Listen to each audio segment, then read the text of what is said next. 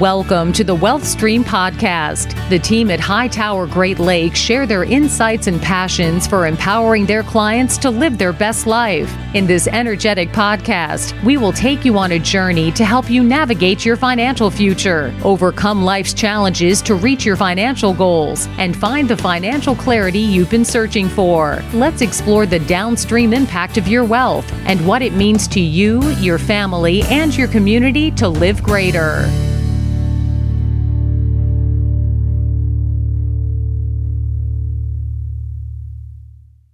Hello and welcome to the Wealth Stream with Tim Skinnell from Hightower Great Lakes. Tim, good afternoon. How are you? You know what, Eric? I'm doing very well. How about yourself? I am doing awesome, and I am really excited about today's subject.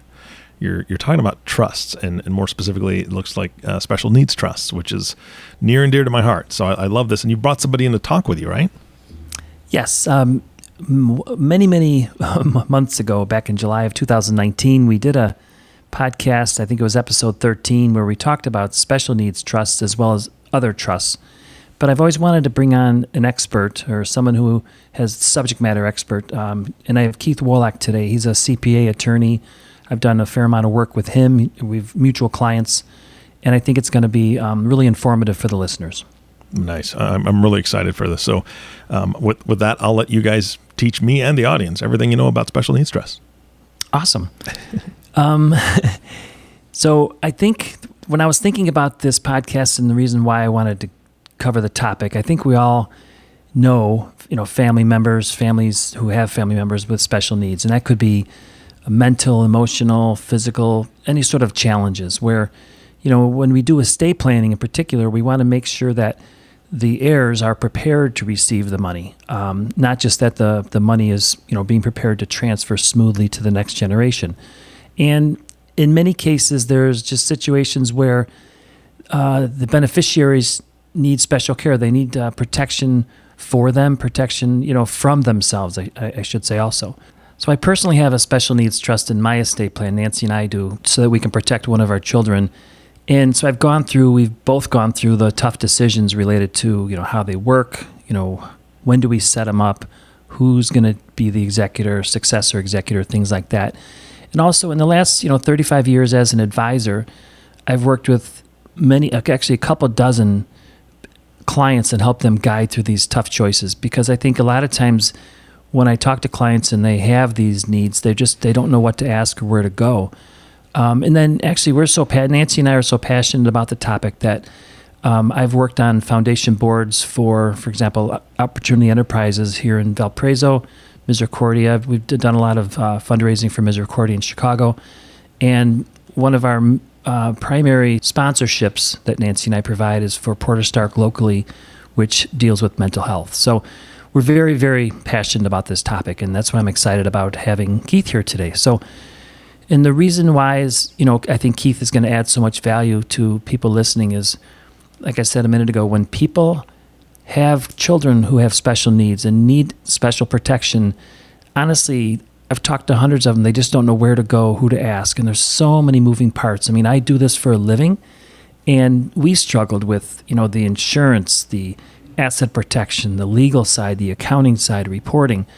So I just thought I'd bring in someone who could really dive into it. So today I want to introduce Keith Wolak. Keith is a CPA and an attorney. So he's got incredible certifications, and he's got a tremendous amount of experience. And I just thought I'd introduce you first and introduce Keith. So Keith, just tell me a little bit about your background. How did you get into the business? Things like that. Sure. Thank you, Tim. Thank you very much for having me here today. And Eric, thank you. So I started out actually similar to you, Tim. I started out as a CPA before I went back to law school, and took my tax background and pursued the interest in tax law and estate planning and things like that.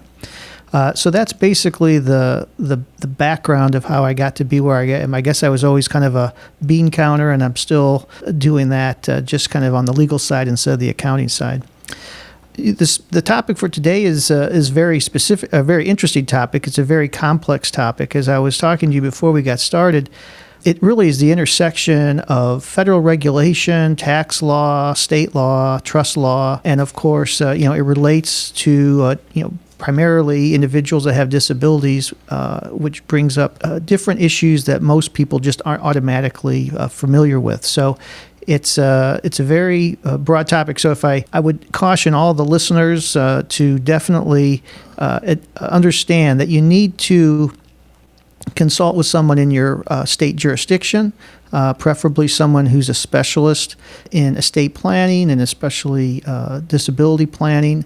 In Indiana, we have a certification called a Trust and Estates Specialist, which there's about 100 of us in the state. I'm one. And before you move on, I think that's important to note because I don't think people realize that law, in particular state and special needs type of law, is all very state specific. So can you just talk a little bit about that if I'm in California versus Indiana versus Illinois? Yeah, there's a federal law underpinning to all of it, which kind of gives us a backdrop that's more or less consistent, but different. Medicaid is implicated here. Medicaid is a hybrid federal and state program, so there are definitely times where you could have variances in the state. You could have variance in the trust law within the state that could impact what needs to happen in a special needs trust. And you're also, even though these are federal, under federal law, administrative code, Chevron deference, meaning that the agency makes interpretations of the administrative provisions that they've created. You also have, regional differences. So the person who in my county handles some of these issues, it would be good to know them or to know how they deal with situations. So regionally and by state, it becomes important to have someone who's familiar with the terrain that you're working on to have the most success. And so if somebody did, I'm jumping the gun a little bit, but if somebody did have a trust like this and they moved from Nebraska to Illinois, do they need to typically review the trust then, or? Yes, I recommend to all my clients, if they change state jurisdiction, to always consult with an attorney in their new county or in their new region where they're living within that state. There can be nuances not only with special needs issues, but with any issue. One example is I had a client move to Kentucky. Kentucky required that trusts that hold real estate have to have a special filing with the recorder's office. That's not required here. So I wouldn't have known that. They had to talk to somebody on the ground there to know that. And so it's always a good thing for anyone who changes jurisdictions, state locales, to meet with an attorney who's specialized in that area and just do a review. You don't necessarily have to redo your documents. You don't have to be sold on a whole new plan. Hopefully you don't have a lot of changes to make, but some states have state inheritance or estate tax laws. Those things should all be reviewed when you move into a new state. Okay, so I probably jumped the gun on you. Sorry about that. That's okay. Maybe just talk a little bit about what is a trust first of all, and then how does that differ from a special needs or other type of trust? Sure, great. So, as I said earlier, special needs trusts are a little more complex than your average trust.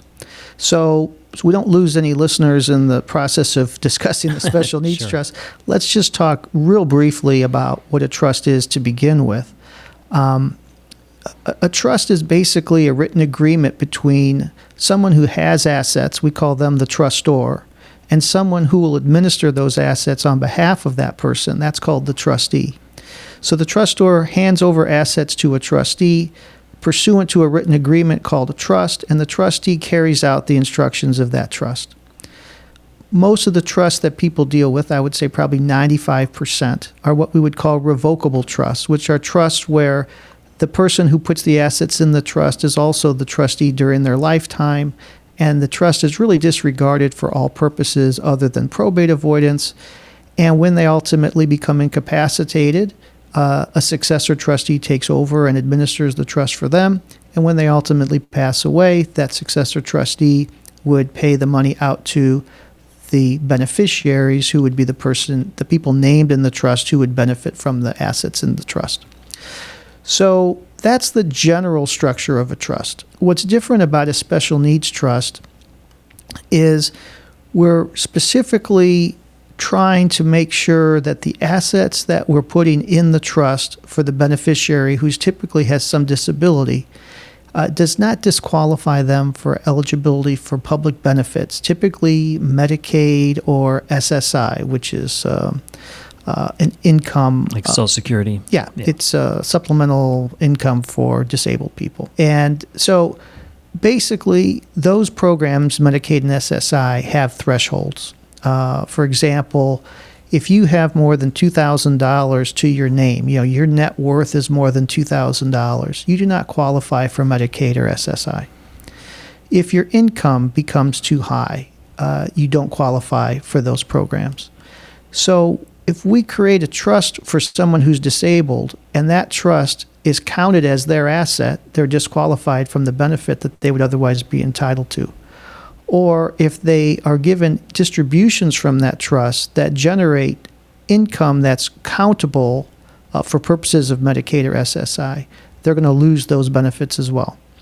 So the whole idea of the Special Needs Trust is to create a very restrictive trust where the trustee retains so much discretion and control that the assets are not countable assets for the beneficiary who's disabled, and we try to minimize the impact that the distributions have on their eligibility for those programs.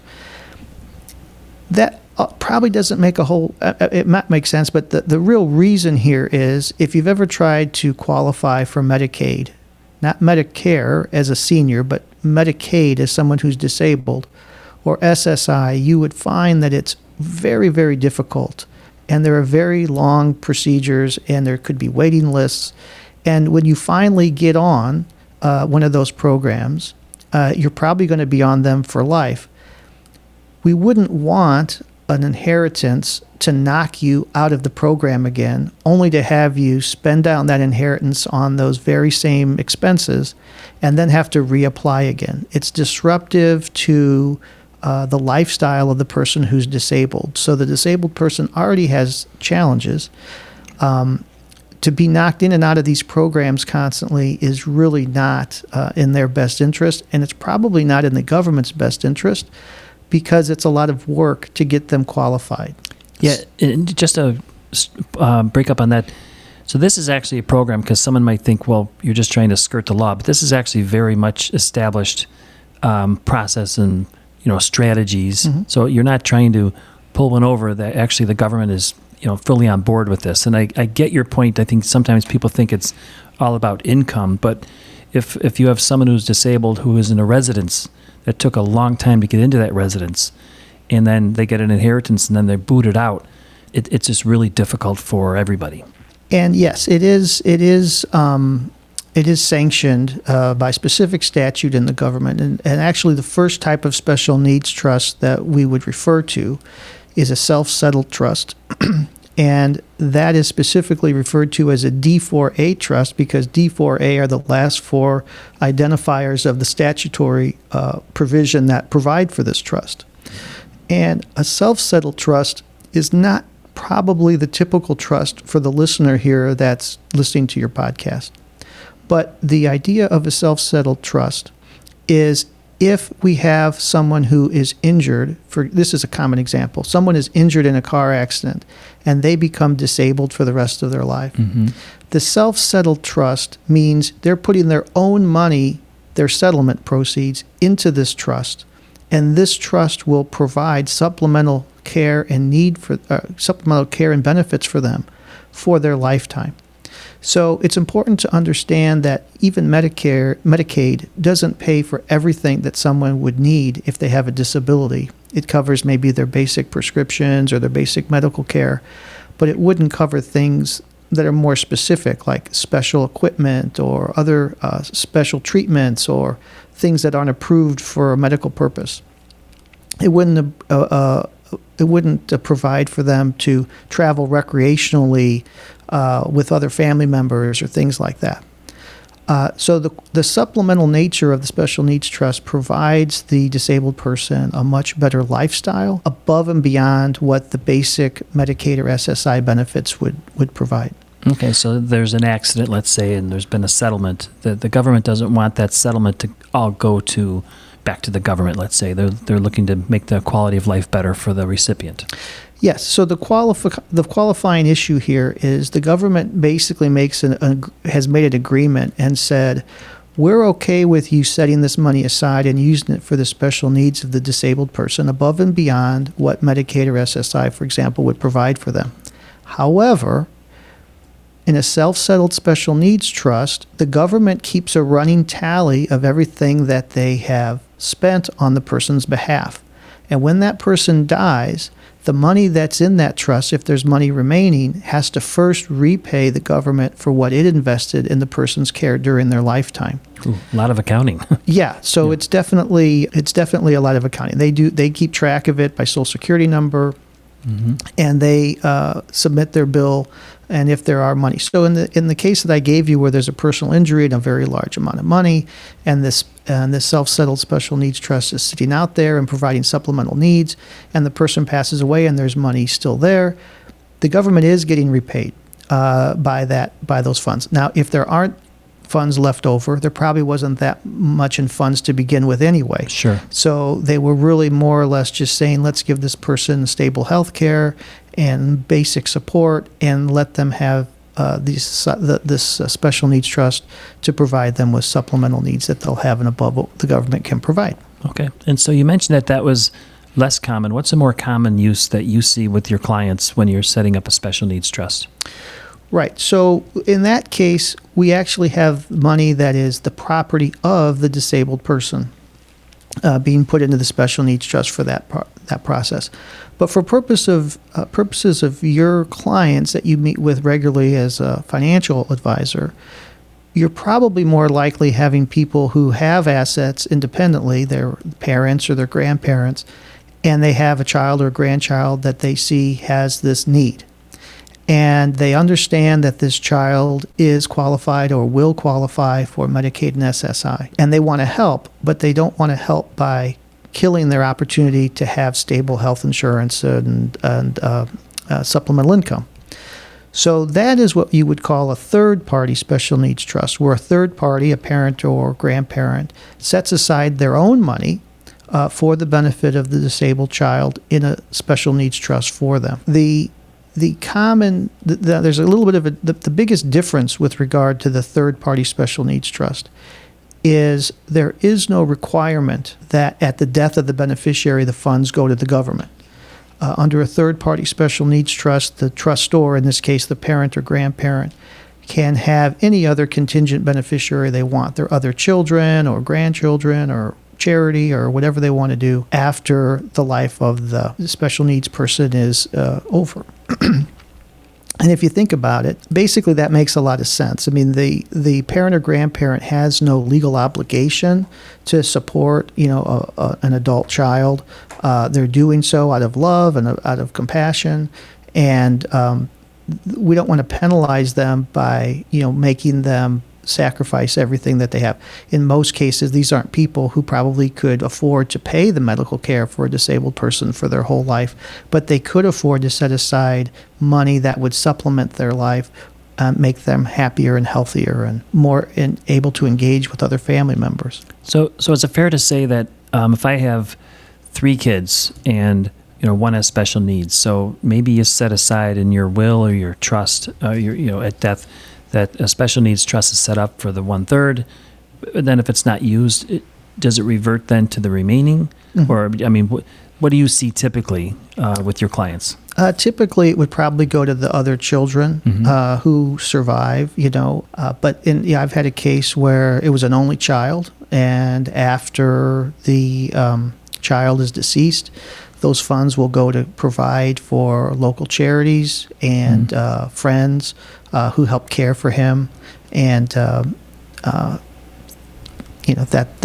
would be a common thing to happen in those cases. So, from the parents or grandparents' perspective, would you say that the problem you're solving is that they want to provide, but at the same time they want to protect the funds, and they actually want to protect the beneficiary, the child or the grandchild or whoever, right? Yeah. So the primary issue with a special needs trust would be we want to preserve the eligibility for the benefits that the child would otherwise be entitled to. And by benefits, I mean things like Medicaid, SSI, or other governmental programs that might assist with rent or whatever for the disabled child. Because there really is no knowing how much this is going to cost, for the average family if someone's really unable to provide for themselves. And I'm sure there's always, like everything, kind of a cost benefit. Any sort of trust, there's expense, there's time, there's, you have to identify trustees. So are there situations where it definitely makes sense, but maybe sometimes it doesn't, like in your experience? Well, you kind of touched on a key point with special needs trusts. We draft trusts all the time. And, most of the time, one of the questions is who should be the trustee after mom and dad are gone, for an example. When mom and dad aren't here, who should be the trustee of this trust? And your options are a family member or a friend or a professional. And by professional, I mean a bank trust account, a financial advisor, affiliate who is a licensed trustee, a fiduciary who could do that. And they charge, let's just say on average, maybe 1.25% of the value of the trust per year to administer a trust. So there's definitely a cost associated with that. So most people try to have their trust administered by family to the extent that's possible. Where we don't want that to happen is where there's the trustee role will cause animosity between the children or the beneficiaries or the grandchildren or whatever. So that's one issue. But the special needs trust kind of raises a separate issue, and that is the complexity of the administration of the trust. We talked at the very beginning about the federal regulations, and it's a specialty in and of itself on how to be a trustee for a special needs trust, because virtually everything that you do or everything that comes out of a special needs trust could potentially kill the deal. And so we really probably want someone to be the trustee who is well versed in these rules, who keeps up with them on an annual basis, and who is not going to let things slip. If you could imagine somebody who maybe lets their checking account get out of balance or bounces a check or doesn't get a tax return filed on time, would not be a good trustee for general purposes, but would be a disastrous trustee for sure. For a special needs trust. Yeah. So you really have to think about that. Now, so one thing is you could hire a professional and pay the expense, which I think is probably well worth it, because again, remember what we're trying to do with this trust is we're trying to provide a better standard of living for a child who needs help. And so we really probably shouldn't worry about cutting corners on the cost of the trust administration. But there's also another option, which is states have set up public trusts for the benefit of disabled people. In Indiana, it's called the Arc of Indiana Trust. And if you didn't want to do this work at all and you just wanted to leave the money to them for the benefit of your child, you could do that. And they would handle all of the rule following, if you will. They would worry about the distributions. They would worry about the tax rules and all that stuff. And that's a real viable option. And as a third-party special needs trust in Indiana, they can you could leave the leftover money with them as a charity if you wanted, but you're not required to. So you could still have the contingent beneficiary be your other family. Oh, so is it cost competitive or? It's actually probably cheaper than out in the private industry. And obviously they're experts. So that's a real attractive option for a family. But there's another option too, or hybrid option, if you will, which would be what we call a third-party tandem trust. So this would be a situation where you might have your child be the trustee of an absolute discretionary trust, or even a special needs trust it probably would be the special needs trust, a third-party special needs trust for the child. But that trust would not make any payments. The only thing that trust would do would be transfer money to the, say, Arc of Indiana Special Needs Trust, and then they would handle all the paperwork. So in other words, you wouldn't necessarily have to release control of all the money to the Arc of Indiana, you could do it on a smaller scale and have your own separate special needs trust hold the money back for distribution to the family without going through the Arc. So it sounds like you can maintain some control, but at the same time, hopefully eliminate some of that possible problems between siblings where you have trustee-beneficiary conflicts. And you might be able to have more aggressive investing by the third-party special needs trust controlled by the family. That makes sense. And then the paperwork done by the other special needs trust. This was a little bit more of a deal a decade or so back when I don't think the Arc allowed the payment to your own beneficiaries, contingents, but now they do. So I don't think it's as big of an issue. But still, a lot of people like to keep control, especially if they have a larger amount. Because I don't think you'd really want to fund the Arc with less than like $50,000 or so. I mean, if you could put all that you have in there, but you also wouldn't want to probably have less. The Arc also has a program where if you do agree to leave the money in there, they agree to, if your money runs out, they agree to share other people's money with your children, and you're doing the same. So it's kind of a group. Like a pooled approach. Yeah, Okay. definitely. So there's also that option. And how does that integrate with, we've done a little work with ABLE accounts. You know, how do you use that as a tool? So the interesting thing about ABLEs, the ABLE accounts, which are Achieving a Better Life Experience accounts, for your listeners who are familiar with a 529 plan, an ABLE account is basically a 529 plan for a disabled. The money that goes into the account grows tax-free. The money, if used for a qualified disabled need, is tax-exempt. It's not taxable income. But if you use it for a non-qualified purpose, there's income and a 10% penalty. So it really mirrors the 529 kind of setup very closely.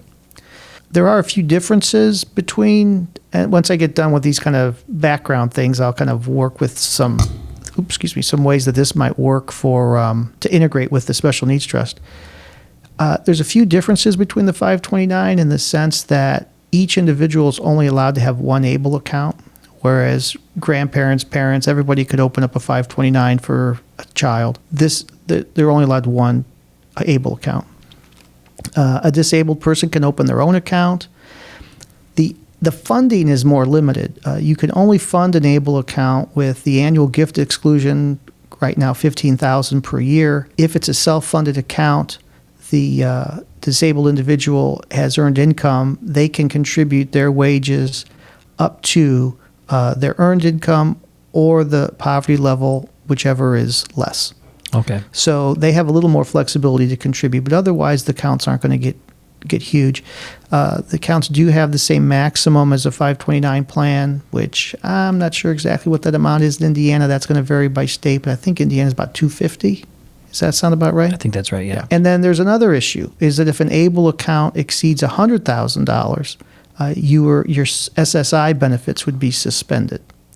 So you do have to be a little bit careful there. And then another big difference between, not necessarily a difference between the 529, but something that's very important to know about the ABLE account is they are required to reimburse Medicaid just like a self-settled special needs trust. So even if a parent funds an ABLE account, those funds are required to reimburse Medicaid when the child dies. So that might be a reason people opt more for a special third-party special needs trust than an ABLE account. And of course, an ABLE account is kind of on a smaller scale because it's limited to the $15,000 contribution per year. Sure. So it sounds like there's a lot of complicated moving parts. So if somebody has a child, a grandchild, someone they love who they believe has a special need, and they come to you, what's the process so that someone might know if they're coming to your office, what happens in that first meeting? Well, as with any estate plan, you really have to kind of get the lay of the land and kind of figure out what's going on. And one thing to note, like with an ABLE account, a disability has to occur before the child attains age 26 for an account to be ABLE eligible, okay? Similarly, for a self-settled trust, you have to be 65 or under. So as you go through these these questions, you kind of have to map out, what are the options based on the issues that are presenting. Once you've kind of gone through that analysis and then seen what the parents' objectives are. Some parents, for example, we're talking about family, some parents might be very unconcerned about forfeiting money to Medicaid out of the ABLE account. Others might see that as a deal breaker.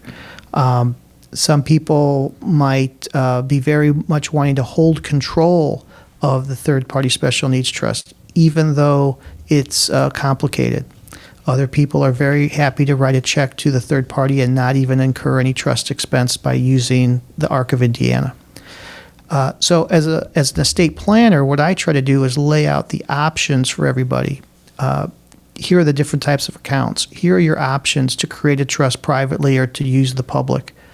Here are the limitations on the money. Here are the objectives you might try to achieve. And then you really get your feedback from the client. And they pretty much, once they've got those parameters, they're pretty they move pretty quickly to a decision as to what they're comfortable with doing. Okay, so it sounds like it's a discovery meeting where you're gathering information, you're getting a feel for their goals, their concerns, their pain points, and then hopefully coming back with some solutions that can help them. Absolutely. So if somebody wanted to reach out to you and schedule one of those meetings, how do they get a hold of you? Yeah, for people in Indiana, I can be reached at my email, which is kwolak@hwelaw.com. Our law firm is Hepner, Wagner, and Evans. And our phone number, my direct dial is 219-464-9791. And like as you just indicated, usually the first step is maybe a short phone call, an in-person meeting, a questionnaire that kind of outlines assets, children, relationships, issues, and then have the discussion about special needs trusts and all other kind of issues, because even children that aren't disabled, some of them have special needs, like they have bad habits like spending or gambling or substance abuse. They have unstable relationships. All these things kind of come out in the private meeting with the parents and to what their concerns are. And it's funny because sometimes the concerns are the same for both parents and sometimes they're not. I know. And so you just you have the discussion. I mean, that's all we can really do is have the discussion. And then whatever decision they make about how they want to move forward as a family, then they make that decision. Yeah, this is excellent because I know from going through the process myself, going through the process with a lot of clients, it's very emotional, very tough. But I can tell anyone who's listening, I have a number of clients who have done this, worked through this process with Keith, and he's great, very empathetic, very passionate about what he does. So thank you so much for being here today. Oh, it's my pleasure. Thanks for inviting me. You bet. I would think that at the end of the day, getting this done would take so much stress off somebody's plate. All those concerns, all those worries. I think that even though the process may be emotional, like you said, Tim, it's got to be well worth it when it's all wrapped up. Well, if I could comment on that briefly, one of the interesting things is the front end is what inspires people to act. Mm-hmm. And everyone knows they have to make a plan of some sort for some reason, and special needs is a big one. So if you have a special needs issue and you're not making a plan, kind of shame on you, because that really is something that should be addressed. But I had a person in my office here this week who is in because a sibling died suddenly. And then all estate planners will tell you the joke about the call they get because people are flying out of town on vacation and they realize they don't have a estate plan in place. And as my old law professor used to say, he would tell them, if you think you're going to die on the vacation, don't go. But yeah, that's a good recommendation. Yeah. But there's always there's an impetus on the front end as to why they came in, and usually it's kicking and screaming or after many years or months of thinking about it. And then at the end of the process, you're absolutely correct that typically the conversation is, I'm so glad we finally have discussed this. And even if they don't do something as dramatic as a special needs trust or a trust or whatever, they at least understand the risks that they didn't understand before and how they're going to manage those going forward. Yeah, you provide a lot of emotional certainty. Yeah. Yeah, that's fantastic.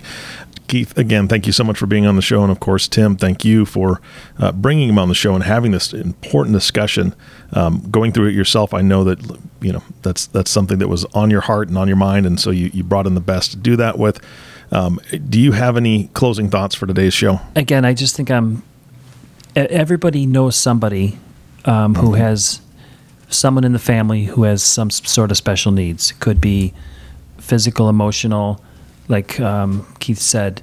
Nowadays in this world, especially through COVID, drug addiction, you see more of that. Mental illness is a big one. I just think this is something everybody should know about and talk about. So that's why I wanted to have Keith on today. Absolutely. Well, again, thank you for bringing him on the show. And our last thank you always goes to you, listening audience. Thank you so much for tuning in and listening to the Wealth Stream Podcast with Tim Scannell. If you have not subscribed to the podcast yet, please click the subscribe now button below. This way, when Tim comes out with a new podcast, it'll show up directly on your listening device. This makes it much easier to share these podcasts with your friends and family.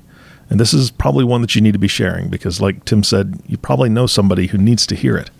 Again, thank you so much for listening today. For everyone at Hightower Great Lakes, this is Eric Johnson reminding you to live your best day every day. And we'll see you next time.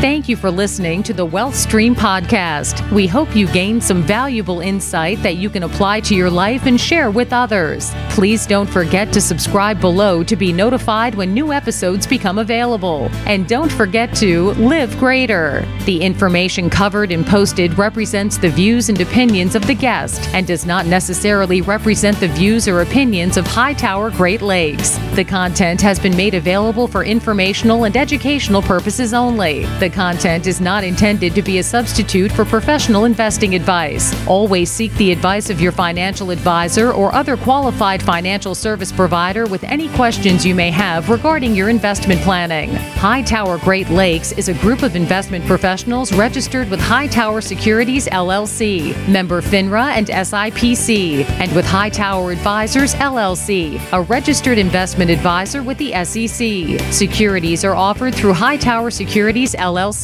Advisory services are offered through Hightower Advisors LLC.